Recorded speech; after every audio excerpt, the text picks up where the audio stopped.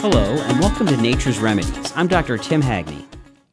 Today's topic is vitamin B12, a unique and even somewhat controversial vitamin these days. This is the one vitamin you can only get from animal food, or at least this is what the majority of nutritionists would say.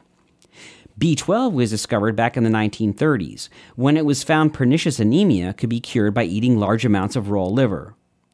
Then in 1948, the B12 molecule, cobalamin, which is built around cobalt, was finally isolated. The symptoms of B12 deficiency, besides the fatigue common to the much more prevalent iron deficiency type of anemia, are focused on the nervous system and include confusion, depression, peripheral neuropathy, which is symptoms of pain or other sensation problems. The first of the confounding issues with this vitamin is that the vast majority of people will never have a problem with B12. Because the reasoning goes, you only need 3 micrograms, or 3 millionths of a gram per day, on average to avoid pernicious anemia. Yet many, if not most people of the world, don't get this much even. While some foods like beef, tuna, and yogurt will give you those 3 micrograms with 2 modest servings, cheddar cheese, milk, and chicken won't. This would mean almost the entire populations of less affluent countries would be stricken with pernicious anemia.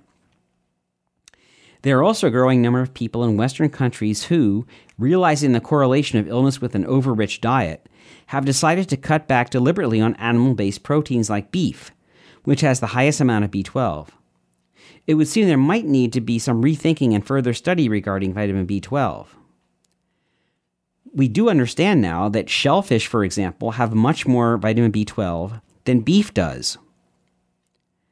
If in doubt, and you're a vegetarian, you can always take a B12 supplement. Now there's even information that nori, the common seaweed that is used as a wrap in sushi, also has a vitamin B12 that's not exactly supposedly like the B12 found in meats. So again, controversy. Well, this has been Dr. Tim Hagney with another Nature's Remedies, and I look forward to speaking with you again next week.